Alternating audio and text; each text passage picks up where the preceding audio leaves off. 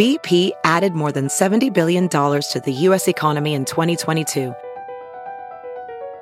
Investments like acquiring America's largest biogas producer, Archaea Energy, and starting up new infrastructure in the Gulf of Mexico. It's and, not or. See what doing both means for energy nationwide at bp.com/investing in America. What's up, nerds? This is Just a Couple Arselings, a Last Kingdom podcast. I'm one of your hosts, Jessica Toomer. And I'm Alyssa Fikse. We are writers for SYFY Wire's Fangrrls who started recapping The Last Kingdom in Season 3, so we decided to bring that nerdy, horny energy to Podcastlandia. Jessica, how are you on this lovely Wednesday morning? I'm doing good. I'm, surprisingly, I'm doing really well. How are you? I'm pretty okay. I didn't sleep a lot last night because I was an idiot and I made coffee at 5 o'clock yesterday because there's no rules in quarantine.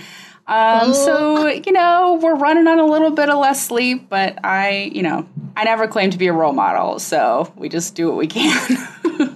Dude, I've been, going to bed so early lately. Really? I don't know. Yeah, I'm, going to bed at, my grandmother's time, which is, 8 o'clock. Sometimes. Because I just get tired. And so I'm great. Whatever, Well, see, yeah, I'm but then tired. I wake up at midnight. Right. I'm tired all day except when I try to go to sleep. And then it's actually, you're going to lie in bed and think about everything for 3 hours before you actually go to sleep. So of being course, able to. That's science. That's how your brain works. Exactly. So can't fight it. Being able to focus on Uhtred and his problems helps me forget about my own, and I find that very comforting. Yeah, what we're really saying, guys, is that lack of sleep might make this podcast weirder than it already is, so just prepare yourself. Well, should we get to it for episode 2? Yeah, such a good segue. Again, we're really killing it with those, so let's go ahead. Yeah.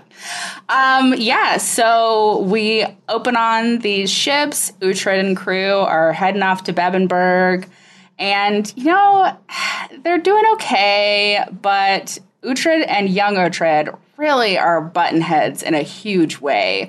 Uhtred's doing some sort of blood rite into the sea to sort of, bless their boat. And young Uhtred is you're a dumbass. Why are you doing this?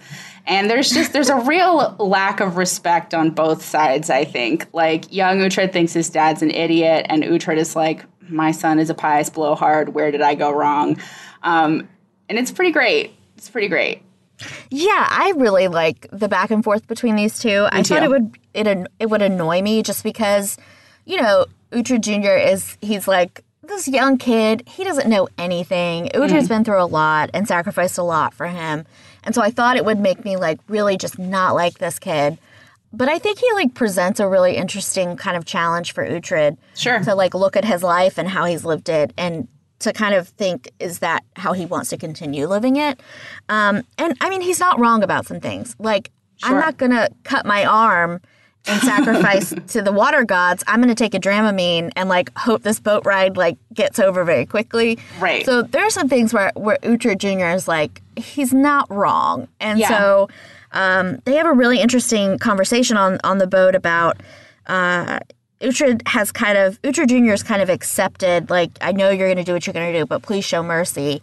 And, they talk about forgiveness and Uhtred kind of throws it back at him and he's well, why don't you use that forgiveness to forgive me? And it's just it's a surprisingly kind of sweet conversation between them because you can see that there's obviously love there and there's feelings there, but they just are so in their own bullshit right now and they can't get out of it. So, yeah, there's going to be tension all season, I think. Yeah, I think young Uhtred's really going to keep his dad on his toes. And Uhtred, honestly, he needs somebody like that. He needs people in his life to be hey, buddy, I understand that, you're smart, you know what you're doing, but also maybe consider things a different way. Because Uhtred isn't always the best at that. So, but yeah, I think it's going to be... Oh, what? At self-reflection? Yeah, no. Yeah. So yeah, I think it's going to be really interesting to see that relationship sort of develop over the season. But yeah, as they're, sailing off to Bebbanburg, like Edward is dealing with shit back in Wessex because Aethelred is, trying to assert himself as king of Mercia all the time. And yeah, and Edward, he's a young king. We don't know exactly how long he's been king at this point, but he's still extremely young. And he doesn't love to listen to a lot of different opinions. So he basically just leans on his father-in-law. And really cuts out, especially he cuts out the women in his life. Aethelflaed, who is, queen of Mercia, and you think that he would want her opinion on her own people. And Aelswith, who is also from Mercia, they both sort of offer him their opinions on the situation, and he really just does not care. He also doesn't seem to really care that much about his wife and son. I don't know, there was just a really, dismissive mood to him in this whole scene where we kind of see his family. I thought it was really interesting. I mean, this is his second wife. He loved his first wife, and this is, not his first child. And so I think Edward has kind of decided, I have to do this to be the king, but I don't care about my second family. Yeah, I think when we kind of picked this up last season, he was like, you know what? Okay, I have to do it. I'm going to make the best of it. Him and his current wife, the queen, or soon to be queen, kind of bonded over that they were both kind of forced into this. And you thought, okay, well, maybe this can turn out to be something good. But I think now that he's lived it for a while, he's starting to realize or he's already realized this is not going to be what I had before. Right. And it sucks that he did have a really, a strong relationship it was a love before, match. and he had and he had a family, and so I think that kind of weighs on him too. It's I had this and then I had to give it up.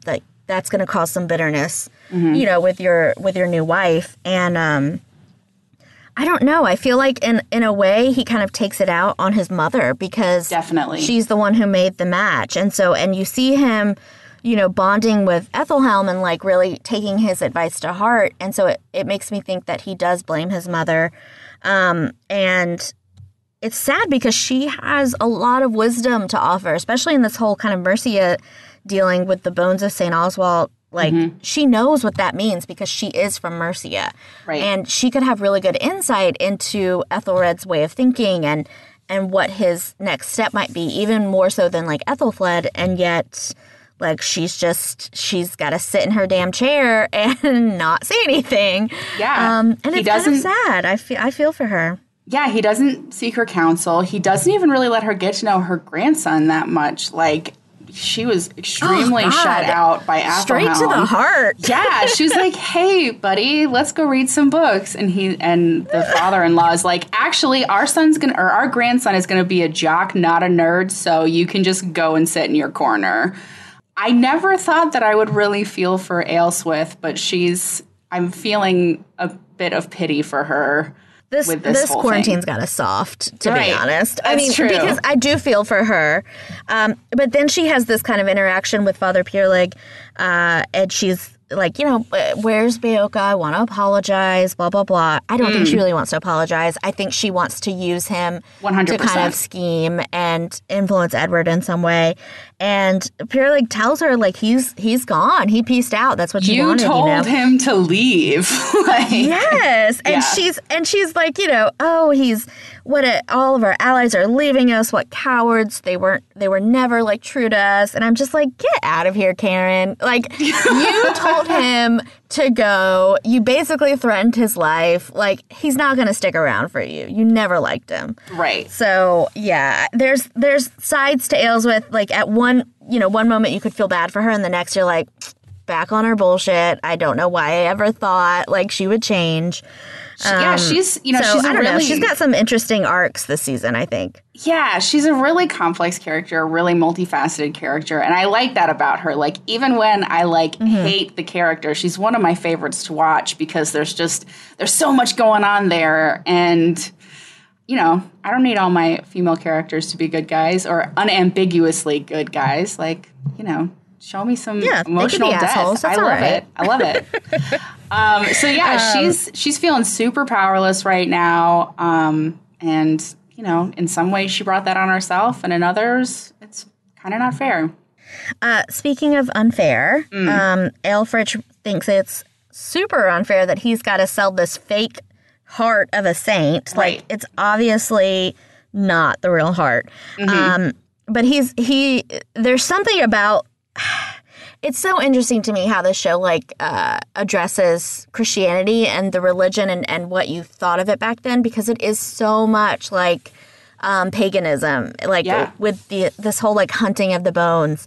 And Aelfric is really concerned that if he gives this up, he's basically giving up his seat in Bebbanburg. Like, he thinks that because he has honored St. Oswald and because he's been so pious, that's why he is where he is. Yeah. He's not in a really good position right now, so I don't know, why that matters to him so much. But he's kind of, not about selling this heart, even though he desperately needs the men and they don't have enough silver to buy it.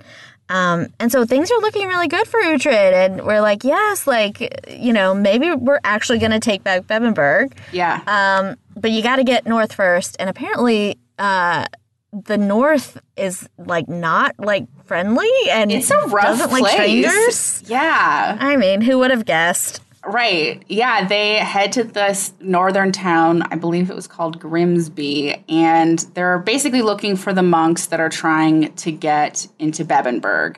And so Uhtred tells young Uhtred, he's like, all right, so what you're going to do is you're going to get in with these monks and you're going to follow them in and you're going to open the sea gate and let us into Bebbanburg. And so, but first they have to find the monks. And it's, where are they? In the whorehouse. Before we get to that, I really loved the scene between Beocca and young Uhtred, where he basically tells him, listen, I know your dad can seem rough, but this is his history. This is what happened to him. This is why he is the way that he is. And I think young Uhtred doesn't quite take that conversation the way Beocca intended him to. He basically is like, all right, great, so I can save my dad's soul, so this is how I'm going to do it. And Beocca's like, listen, man, I've been trying to get this guy to love Jesus for 30 years, and it's just not going to take, but you can try. Go for it. But, don't put too many eggs. How pissed would you be if you were Beocca and this young kid finally got Uhtred to be baptized and really accept Christianity? Yeah. I'd just be Yeah. done. I'd throw off my habit and just walk into the sea. I don't know. I really enjoyed the conversation too. It makes me, he looks so weary. He looks so tired, and I don't want to see him looking like that, because I just feel like, that's not a good sign. Get him a 5-hour energy shot, and my anxiety about Beocca's lifespan. I think Beocca, I think losing Tira and losing Alfred and sort of his sense of family and his sense of purpose took a lot out of him. You can definitely tell that he is more of a burdened man than he has been in the past, and that's pretty heartbreaking to see. Sure. While they hang out at the boat, the Cookham crew decides to visit the local whorehouse, and it's uncomfortable. You find some monks engaging in some, S&M. It's great. I had a question about this, though. Yeah. I don't know if I have an answer, but ask the question. Alyssa, you're supposed to have all the answers.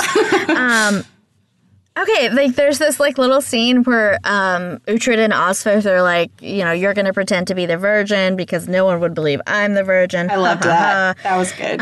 Yeah, it was great. But then I was like, wait, has Aelswith gotten it on with someone? Has he been in a relationship? Because that's a romance I would like to see. I mean, I probably wouldn't. I mean, probably not a relationship because, they've got stuff to do and cook them. But the baby monk's been raiding and pillaging. Right. The baby monk's been running with the Viking boy band for a while now, so there's going to be women. And so, I think it's safe to say that Aelswith has... He's experienced. Right. I don't know if I'd say experienced, but he's had experience. It's happened once.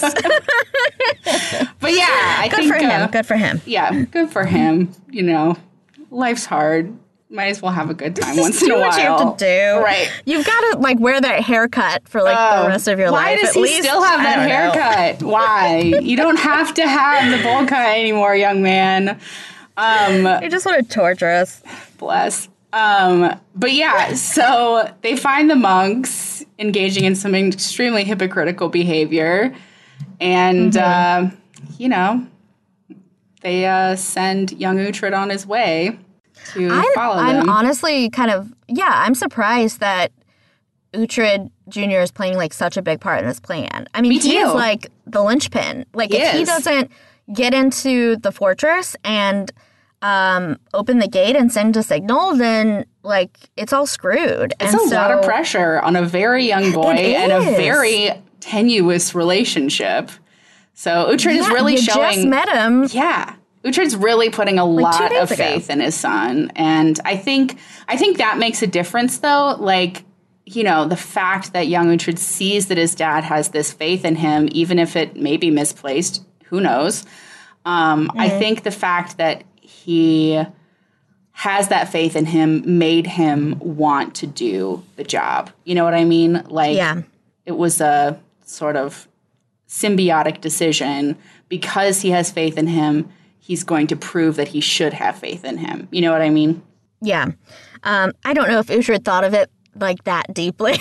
Well, but I think you're right. I think, I think there's a bond beginning to form, and to give him that level of responsibility speaks a lot about, you know, how Uhtred sees him. And so, it's a nice little moment of like, okay, well, I'm going to do it. I'm not going to kill anyone, but I'm going to do it for you. Because I know that the spirit of our family is within you. That will give you a strength that you do not know yet. I will try and do as you need, but I will not kill a man. And so we leave off there, and we kind of head to the Mercia side of things. I feel like there's two sides of the Last Kingdom right now, which is Uhtred and his Bebbanburg stuff, and then we've got all of the shit in Mercia. And there's a lot of it. There's a lot of it. Aethelred is the worst, as always, and he is not handling Edith's, like, kind of teasing very well, and gets to the point where he's like, you know what, I'll just kill my wife. Right. And you can be queen. And she's like, okay, wait, what? This is not what I signed up for. I have enjoyed Edith as a character. I think it's really interesting. I think she's, you know, seeing her have to use her position very carefully to sort of stay in Aethelred's favor while also not doing things that make her feel too gross that she can't sleep at night. I think hearing him say, all right, well, I'll become a widower so I can marry you and then we can hook up. I think that was a really scary moment for her. And I think she knows who Aethelred is and doesn't like it, but she's sort of in this position where she has to play nice with him. But I think she has a lot more caution about him than her brother does. Like, Eardwolf shows up and is like, hey, man, have you guys hooked up yet? She's like, no, he wants to kill his wife for me. And her brother is like, this is great. Let's do that. And she's like, yikes, these men are terrible. And I think she's in a really tough spot. It's also stupid to think that, and she's not stupid. I mean, clearly she's the smarter sibling. For sure. And she knows that if he's so willing to kill his current wife, who their marriage united kingdoms, and there's a lot going on there politically. Sure. If he's willing to, like, off her and risk all of that, then whenever he finally gets Edith and they're, like, hooking up and stuff, when he gets bored of her, it's going to be nothing for him to, like, get rid of her. Right. So Edith, like, is playing the long game, and her brother is just kind of, like, he's got tunnel vision of where he's like, okay, I want one thing. I want our family name to be restored. All I have to do is lead his armies, and then he's going to forgive, like, our father's past indiscretions, and then everything will be good. And Edith knows that that's not the case. Like, she sees how kind of tenuous Aethelred's, like, reign is, and knows that if, you know, things fall apart for him, like, everything that they do for him is just going to be in vain. And she's trying the best she can. She's surrounded by fools. They're dangerous fools, though. And I feel for her. I hope she makes it out because I think we need more like interesting female characters for sure. Yeah. And I think a lot, probably every woman on the show right now is in a very complex situation. Like we kind of, after we see what's going on in Mercia, it cuts to Brita and Canute. And, you know, she's Canute's woman now and all this stuff. But Heston reminds Canute, he's like, hey, I know the truth that you had Ragnar killed. Brita will always love Ragnar more than you. So if she finds out about that, that could be extremely bad for you. And so I think this lack of knowledge on Brita's part, I think that's just like a ticking time bomb. You know what I mean? Like, I don't think she'll be quite as willing to go along with Canute if she knows that he was behind Ragnar's death. For sure. And I mean, things are going well right now for them. They've invaded Mercia. They wanted to kill Aethelred. They assumed that he would be there. He's not because he thought, oh, the Danes have gone. I'm going to start pillaging and like taking over East Anglia. And but it's still a huge victory to get Aethelred's like seat, like his seat of power, and to be able to kind of make fools of his lords and the ealdormen and everything. But it's, I think, the like most interesting thing. Again, I don't like Heston, but I think the most interesting thing about Heston is he's so good at reading people. Like he's very shrewd. And so he has that conversation with Canute, and he knows when to kind of like let off the gas about the whole Ragnar thing. But then he goes straight to Brita and he starts like picking away at her like relationship with Canute and her trust and what she thinks it is. And so, you know, he kind of makes a comment, it's so pervy, but he makes a comment about, like, I've noticed your body's been changing, which, like, bro, no. Yikes. Don't notice anything about my body. She's gonna stab him. Like, don't talk about that. Yeah, for real. You don't say that to any woman, but definitely not Brita. Right. And so, like, I guess she's pregnant. I mean, it makes sense because, you know, the curse was lifted last season. Right. And she's been hooking up with Canute. It's interesting because she's like, you do not tell him. Like, this is a secret she's keeping from him because she's kind of thought about it too, like, maybe I am. But I think for her, like, you know, this whole conquering England thing is much more important than a baby at this point. And so it's just like these little secrets that they have from each other that I think are gonna, obviously they're gonna come to light, and I think it's gonna really kind of destroy this alliance that they have. Yeah, I think secret children can really make things complicated, which is what we see in Bebbanburg too. Like Aelfric's son, Witgar, who everybody thought drowned at sea, returns. And he brings with him a band of mercenaries to help his father, which honestly really tips the scales in Bebbanburg's favor now. You know, that's a very different situation than Uhtred's spies discovered. And so now it feels like Uhtred and his men are sailing into a trap. And it's not even a trap that Aelfric intentionally set, but it sounds like... he just got lucky. He just got lucky, which kills me. Like, the man has no, like, you know, planning skills, but he just got lucky. Well, and he got, I mean, extremely lucky because his son comes back. I mean, he looks like some, like, second-rate Captain Jack Sparrow kid. Living in the desert. He's like, you know... Yeah, I've gone to all the corners of the world, and I've collected warriors. Like, who the hell are you? But you have heard of me, you know? Yeah.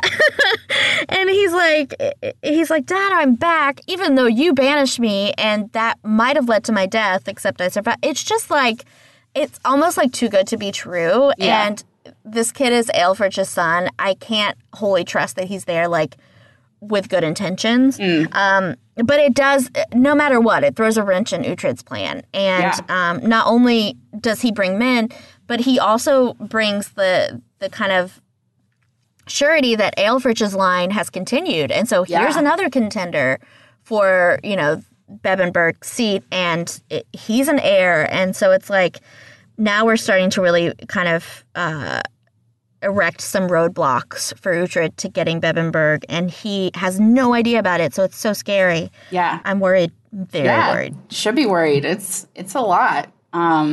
Yeah, and Alyssa, you're supposed to like comfort me. I know, but I have no comfort to give. I'm worried too. It's gonna be bad. Yeah, so like everybody's kind of dealing with kids they didn't plan on right now. So like Aelswith goes to visit Edward's first wife because she's super mad that Edward's current wife is going to become queen. So she goes and meets Edwin. Like, she talks to Hild and is like, hey, tell me about this other family because I'm clearly not going to get in with this one, so maybe I can, be somebody else's grandma. And so she talks to Hild, and Hild, gives her the 411 on Edwin and basically says, listen, like, ever since everything went down with Edward, she's miserable. She doesn't get to see her children. She occasionally sees their daughter, but not very often. She hasn't seen her son since he was taken away. And she's living in this convent, and she's pretty miserable. And I think in a way, Aelswith feels some remorse, and she, she can't make things better because of what she did.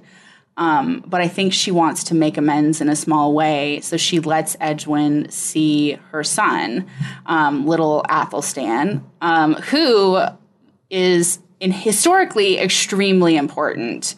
Like, Edward's reign does not go great. Spoiler alert to things that happened, 1,500 years ago. But yes, get in the history of it, Alyssa. Yeah, a little historian. Yeah, so like Athelstan eventually becomes like the king of like the first king of a united England. So he really is like Alfred's true successor in the scheme of history.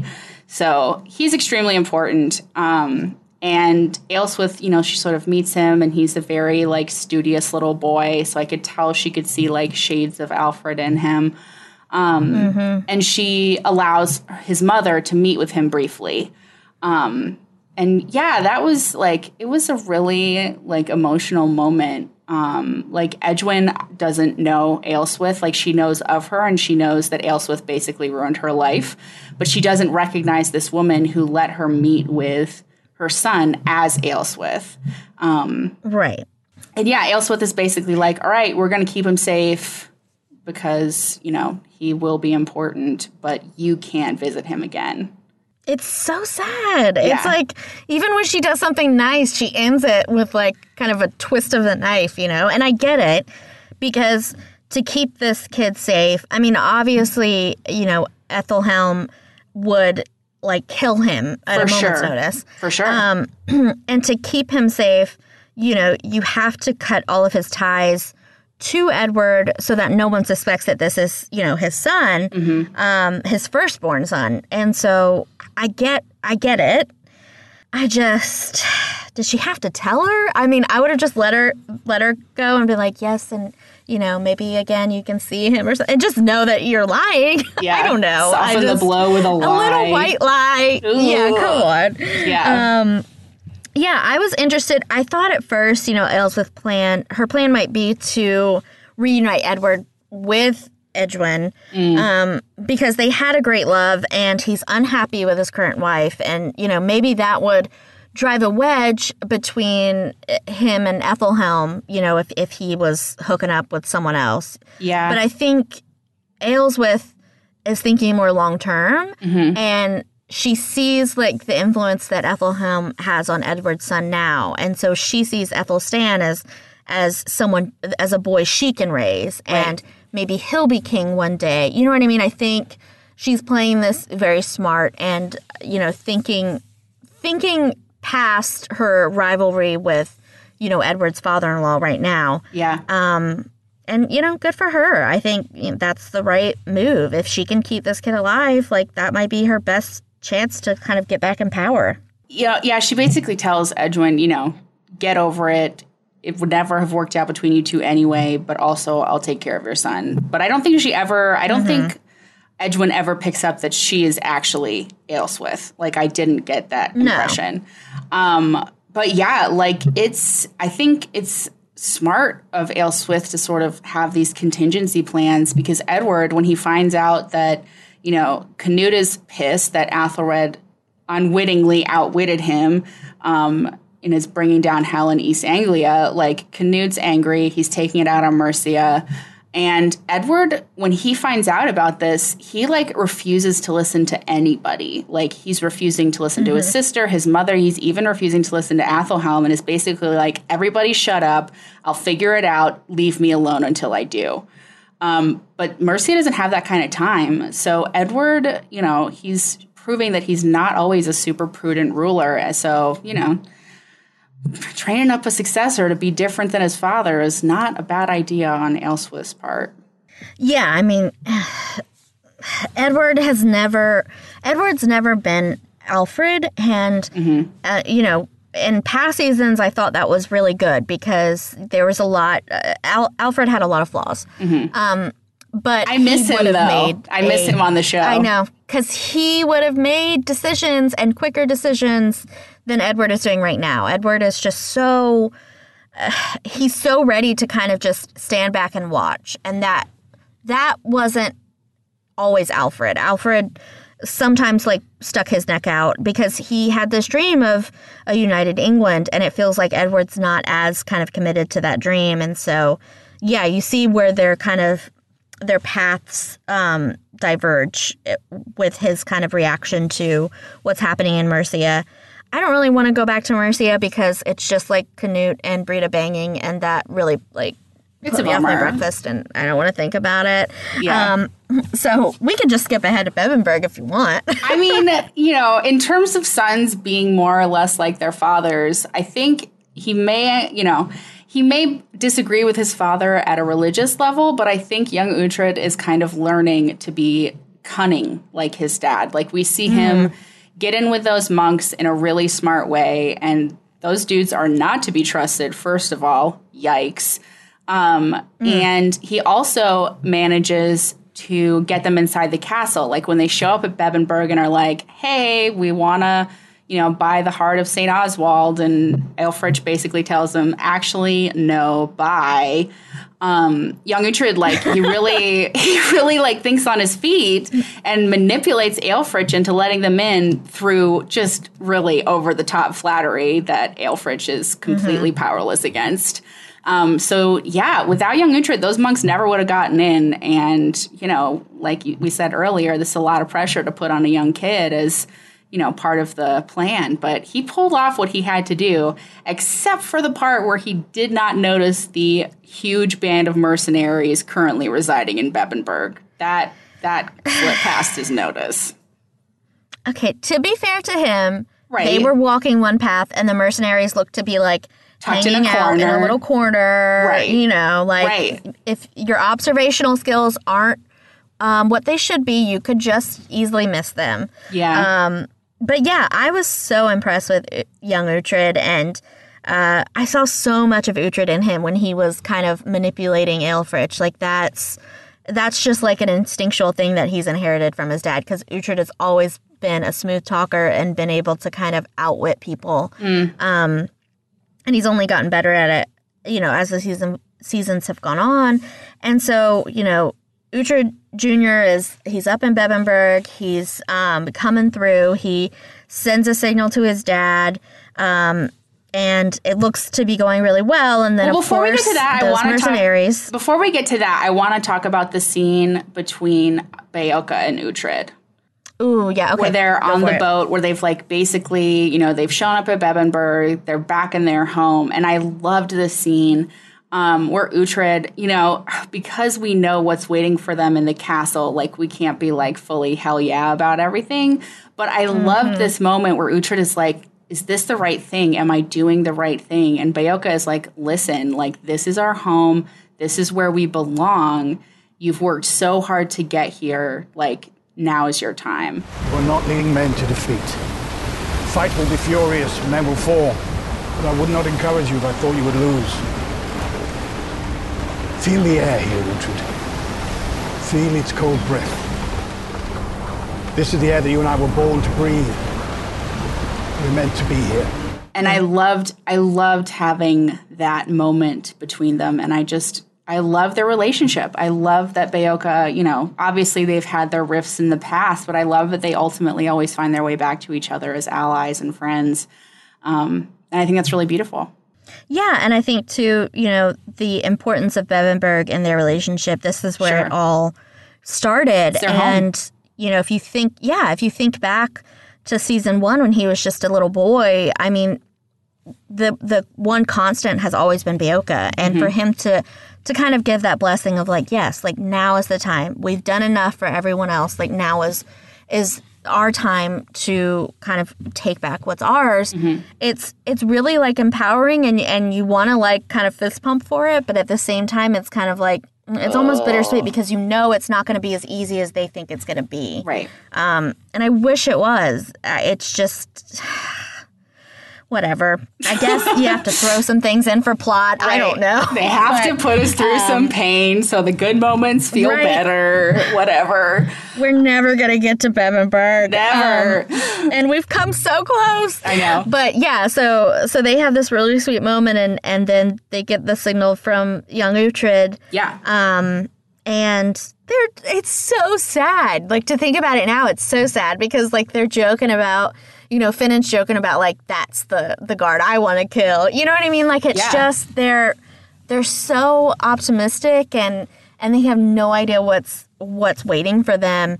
And there were a couple of moments, you know, through that whole kind of scene where they're trying to get in, because young Uhtred is caught by Whitgar, Aelfric's son. I don't want to remember his name. He's Sinbad. I don't know. Who cares? He catches him, kind of brings him out into the square, kind of labels him as a spy, and they start, you know, beating up on him, trying to get him to tell them who he's working for. So he doesn't get to kind of, I guess, do everything that he needed to do.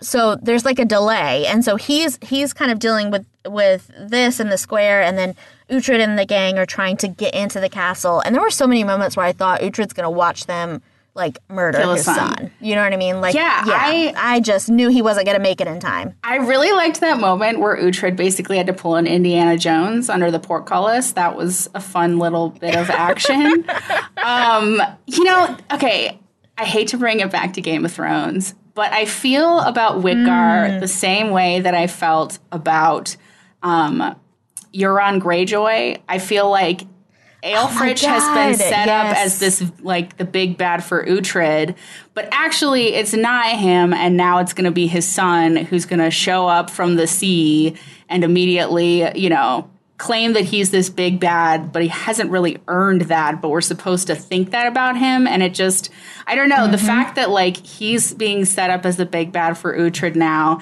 felt very much like Euron Greyjoy fighting Jaime in the last season, which I don't love. But yeah, so we just need him to, like, promise some elephants that don't come through, and then exactly there it is. But yeah, so, like, young Uhtred's getting the shit beat out of him by Aelfric, and I really liked this moment though, where, I mean, like, I don't like the moments where, like, he murders the monks even though they sucked, but, like, I love how he sort of recognizes a familiar thing in young Uhtred and he can't quite place it, and then young Uhtred is like, screw it, I'm going to tell him who I am. I'm Uhtred of Bebbanburg, and Aelfric is not pleased. Yeah. But again, such an Uhtred senior move. Exactly. To just be like, whatever. Exactly. Just like his dad in that way. And yeah, so Aelfric is going to kill him, but Uhtred gets in and sort of takes Aelfric by the throat and is like, I'm the true Lord of Bebbanburg, I'm taking it back. And I think I know he really assumes that everybody's going to immediately switch to his side because Aelfric, you know, sucks so bad. But then Aiden the monk is like, actually, we've got the son of Aelfric who is very much alive, and he's the true Lord or the true heir of Bebbanburg now. And, you know, things get a little dicey quite quickly. And here's the thing. I think it's, like, so kind of crappy to be like, yeah, we're going to take this guy over Uhtred. Because everyone knows, like, Aelfric was the worst, and they may not know that he tried to kill his nephew. But they know that Uhtred would have been king if he had, not been taken. And so there's like that kind of absence of loyalty there. But I think too, it's like, I think it depends on in that time. I think it depends on whether or not they were around then to have that loyalty to like Uhtred's father. True. It's been a while. It's been a long time. So it depends on whether or not these are some of the same men that were around then, or if they're all just like new guys that Aelfric has been taken on. Yeah. But like, I think, I mean, it's one of those things like life back then was really brutal. And I think unless you were one of the ruling class, you had to be pretty flexible in who you served. You know what I mean? If you're going to survive, you're going to be like, all right, well, this guy is king now, or not necessarily king, but the Lord now. So I need to follow him if I'm going to be able to like eat. So I think I think that these guys are in an uncomfortable position, especially if they haven't heard of the previous Lord of Bebbanburg, Uhtred. I think they have to be pretty mercenary about it. But yeah, really does not go well for Uhtred here. No, I think he thinks, too, one, he thinks people are going to follow him. Two, he thinks, well, I've got Aelfric, I've got a knife to his throat. Like, even if they were unsure, they've got to do what I say because they're not going to want to see their lord killed. Right. Except his son doesn't give a shit. Doesn't care. Nope. He thinks like, oh, yeah, no.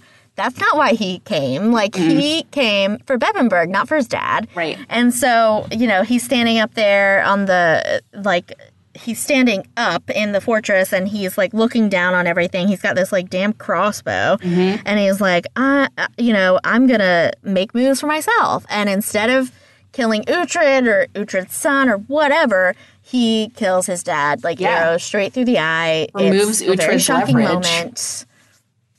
Yeah, and now all of a sudden, Uhtred and the guys are outnumbered, and they don't have anything to bargain with. Nope. And yeah, it ends on such a cliffhanger. Oh my God. Just unbearable cliffhanger. So get ready to fight. It's going to be so bad. So bloody. Okay, guys, we've got a little treat for you. We actually got to chat with Uhtred himself, Alexander Draymond, coolest guy, about Season 4 and all of the action that's happened so far. So here's what he had to say when we asked him a couple of questions about what's in store. So this season, we finally get to see Uhtred as a father, but his son is not what he expected at all, I think. So will Uhtred ever not be plagued by the Christian God in his relationships? He will always be plagued by the Christian God. That's the point. His paganism is his real curse. No, I think, well, it's interesting because we've seen Uhtred struggle in a lot of different relationships and, his friendships, romantic relationships. Why do you think it was, finally time to explore that father-son bond? Well, because at some point we just have to see those kids that he keeps fathering all around the country. It's just part of him growing up and growing older, and since he doesn't really look older, he should at least have kids that make him look older. Yeah, lucky for you. You guys don't have to do any prosthetics and really age. That must be nice. I know. We really got to talk about this for next season. I don't know what's gonna happen with that. Next season he's supposed to be mid to late 50s, according to the books. Obviously we're veering away from that, but this season Uhtred is early 50s already, according to the books. Wow. But obviously that's not what we're trying to portray. Well, give you some crow's feet and a little gray and you'll be fine. Yeah. So this season, more than ever, we could really, feel the bond between Uhtred and his pretty boys. How have you guys, sort of developed that camaraderie on and off screen? Well, there's so much of it off screen that we don't really need to do any work on screen in order to portray that. We have become the best of friends in life, and I miss them so much, especially at the moment watching the series, and we talk a lot because there's interview stuff going on, and I really miss them. And when we're on set, we spend every minute together. When we're off set in Budapest, it's like it's like going to work with coming out to play with your best friends, going to work, so there's no work that we need to do in order to pretend anything.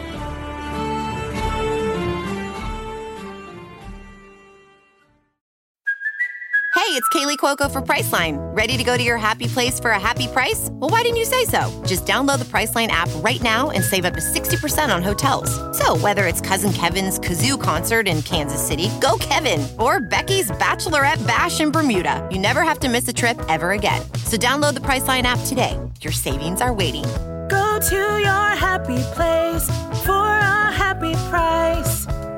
Go to your happy price, Priceline. VR training platforms, like the one developed by Fundamental VR and Orbis International, are helping surgeons train over and over before operating on real patients. As you practice each skill, the muscle memory starts to develop. Learn more at meta.com/metaverseimpact.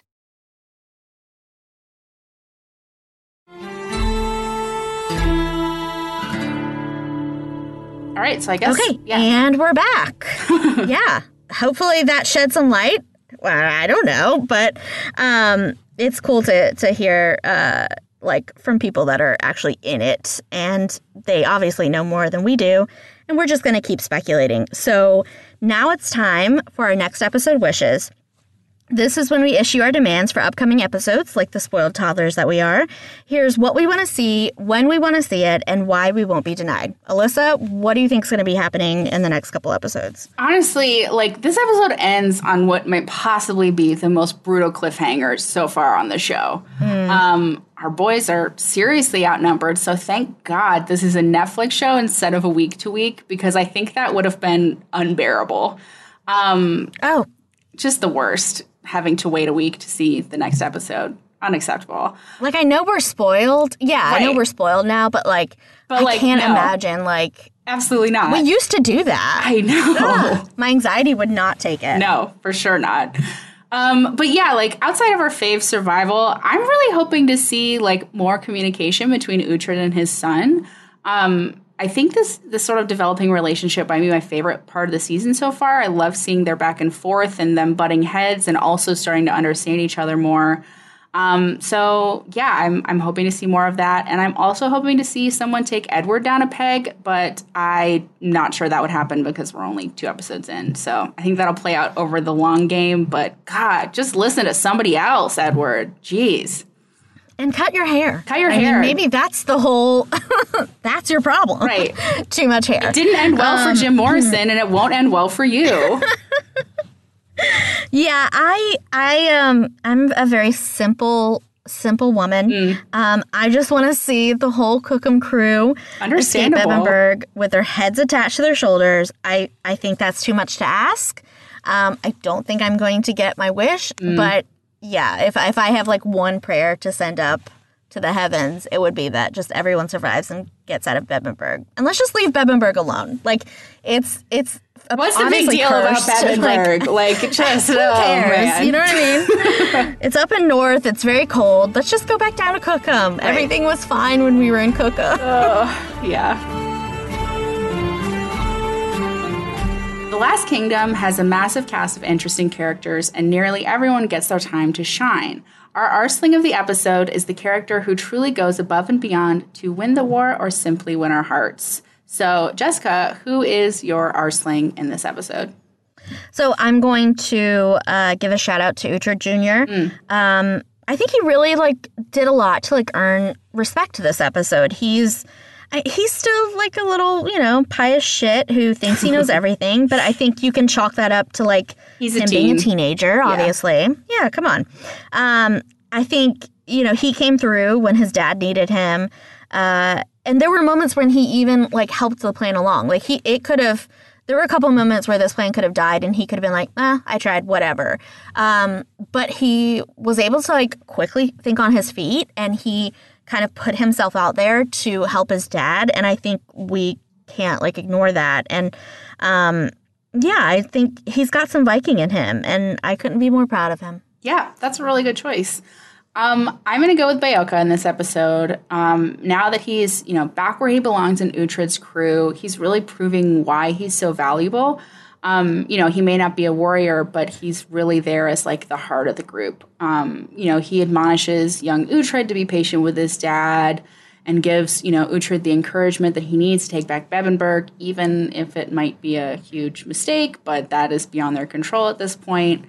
Beocca is a guy that you want at your side. And, he proved in this episode that he really has been one of, Uhtred's best and most steadfast allies over 3 seasons. So Beocca's my one. He's a real ride or die. Yeah, he is. He is. He is the epitome of a ride or die. So my Arsling is Beocca. I just want him to keep riding and not die. Yeah. Keep the riding going. Right. Get ready to shame on the worst character of the episode with us. It doesn't matter if you're a Saxon or a Dane. Anyone can be a turd, and we're calling out the biggest one of the week. So, Alyssa, you get to go first. Honestly, screw those monks. I hated them. They were, off getting, hypocritically giving their, leaving. Ugh. Anyway, they had their fun in the whorehouse. Then they were, ready to ignore young Uhtred when they thought he was a beggar, despite, preaching the good word. And then, threatening to sell them into sexual slavery to pay their bills. And I hated them. Sure, they were only there for the episode. Rest in pieces. But they really proved that they truly sucked in a really short time. So, bye. I mean, to be fair, there's only a couple monks on this whole show that I've really liked. I think it's all the just Beocca and Pure Lake. That's it. Yeah. Those are the two. Anyone else, all the other monks can just go die. But yeah, these guys were the worst. Yeah. For me, I think it's got to be Edward. What are you doing, boo? Where's your mind at? Because, obviously there's some sense to his plan not to kind of rush to Mercia's defense because Canute would have the higher ground, and maybe he's been paying attention to Uhtred and his tutelage when it comes to hills. But I think, the more we focus on Edward, the more I just see, how unsure he is in this leadership role. Yeah. Even though he's been raised for it, and he's obviously been king for a little bit. I mean, he's got a son that looks to be 4 or 5. I don't know. I don't know how to tell kids' ages. He could be 8. He could be 3. I don't know.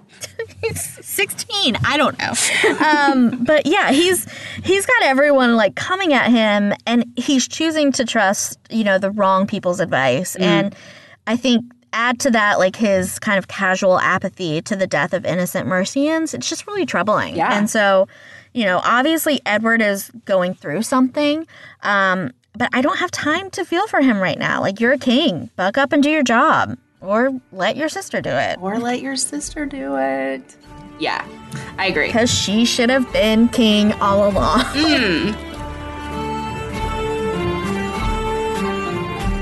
No character is safe on the Last Kingdom, but some seem to be flirting with death more than others. 9th century life was fleeting and barbaric, but that doesn't mean we can't have some fun with it. Get ready to place your bets on who's headed for Valhalla soon, because this is the Viking death pool. Jessica, who is, flirting pretty close to RIP for you right now?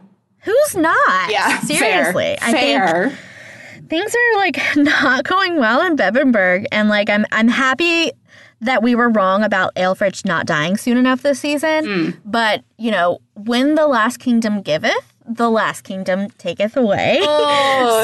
We were given. I think we're given one death we've really been wanting and hoping for, and now I think we're going to, there's got to be one that we're dreading that's on the way. Personally, I'm worried for Aethelflaed's safety. Obviously, I'm still worried about Beocca. But I think this kind of interaction with Aethelred and Edith, and the fact that she's, going to put herself in harm's way to protect Mercia, it's not good all around. So I hope Aethelflaed's on her guard. And I love Eldhelm. I just don't think he's the best, bodyguard. I don't know how much he could really do to protect her. I think Uhtred needs to get back pretty quick. Yeah, I agree. Uhtred and crew, they're heading into Bebbanburg extremely unprepared, so it's gonna be bad. We're gonna suffer losses. But on a different note, I'm really interested to see how things play out with Canute and Brita, honestly. Like, Heston let Canute know, like, hey, I know that you're responsible for Ragnar's death, and Brita doesn't know that, but she'll probably be pissed if she finds out. So I'm hoping for a knife in the throat eventually for Canute. But we'll see. We'll see how things go for him when she eventually gets that information, because like they've talked about it enough that she's for sure going to find out at some point. And I think that'll be really bad for her current transactional relationship. Okay, guys, now this is clearly a very serious podcast about a very serious show, but sometimes it's nice to indulge in a little thirst. It's 2020, the world is on fire. Honestly, we deserve this. So this is our time to celebrate the thirstiest moments that really blew our skirts up this episode. Alyssa? Basically, all sexual contact in this episode was negatively hot. Absolutely not. I declare this episode not thirsty. Capital N, capital T. Like, we had it too good after last week's, like, romance novel hookup between Uhtred and Aethelred, and now we must pay the price. And that is for a totally extremely unsexy episode. You are not wrong. I was grasping at straws to find something like worth talking about thirst-wise. It sure as hell ain't that hookup between Brita and Canute. Just upsetting. I think it's so upsetting. I guess like I could make a case and like not to be like, you know, pervy because he is like a teen. But I could make a case for Uhtred Jr. because, you know, he's young and he's got like a god-awful haircut. But he's throwing off some major Timothée Chalamet vibes. I could see that. You know how I feel about our Timmy. And yeah, that curly mop, the always on the brink of tears expression. It just makes me want to like go call... Yeah, the cheekbones. It makes me want to go watch Call Me By Your Name and eat a peach. Oh, so man. Okay. You gotta get the thirst where you can. Yeah.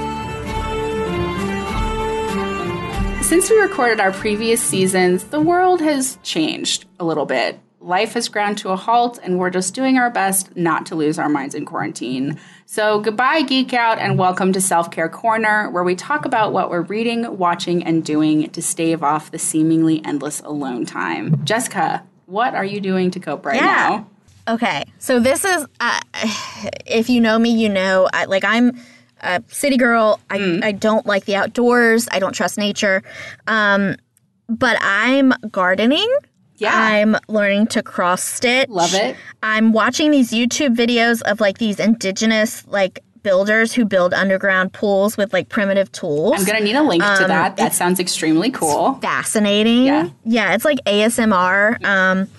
But YouTube style. And, you know, next I'll probably be like churning my own butter. Like I'm turning into a Little House on the Prairie character. I love it. And honestly, it's like, it's such a stress-free life. Like I get why people want to return to like simpler times without like technology and everything, because it's just, yeah, I don't feel the need to like constantly be on and constantly be doing something. Yeah. So I guess in a way, like this quarantine has been pretty good. And if I can like get a tomato out of my tomato plant, like watch the fuck out, world. I'm coming. Yeah, I have a plot in my local community garden, but I haven't been able to get out there yet. So I will be joining you in the gardening world soon. I'm so excited. We'll have to like share what we're growing. Yes, perfect. So I ended up leaving for a while, like 7 weeks. I was away from home, and I have a lot of houseplants.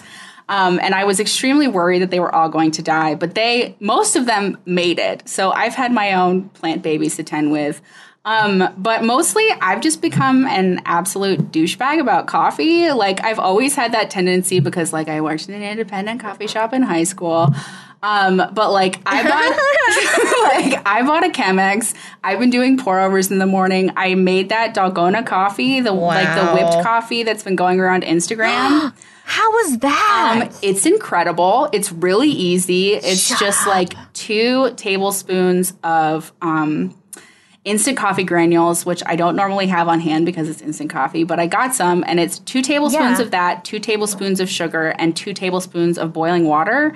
And then you just like whip the absolute shit out of it with your stand mixer or a hand mix, or if you have one. And then you pour, like, it basically makes like this really creamy, beautiful, like kind of between like a foam and a pudding. And you pour it over like a cup of, like a little bit of milk and ice, and then you blend it together. And it is so good. Highly recommend it. And it's Instagrammable, which I know is such a shitty thing to say, but like it looks cool on your Instagram and it's delicious. So why not try it? What else are you going to do right now? I'm totally doing it. Yeah. Yeah, come on. All right, guys, if you want to hear more of our bullshitting, check us out on Twitter or over at SYFY Wire Fangrrls. Also, don't forget to like, subscribe, and leave us a nice review wherever you get your podcast. And until next time, Destiny is all, bitches.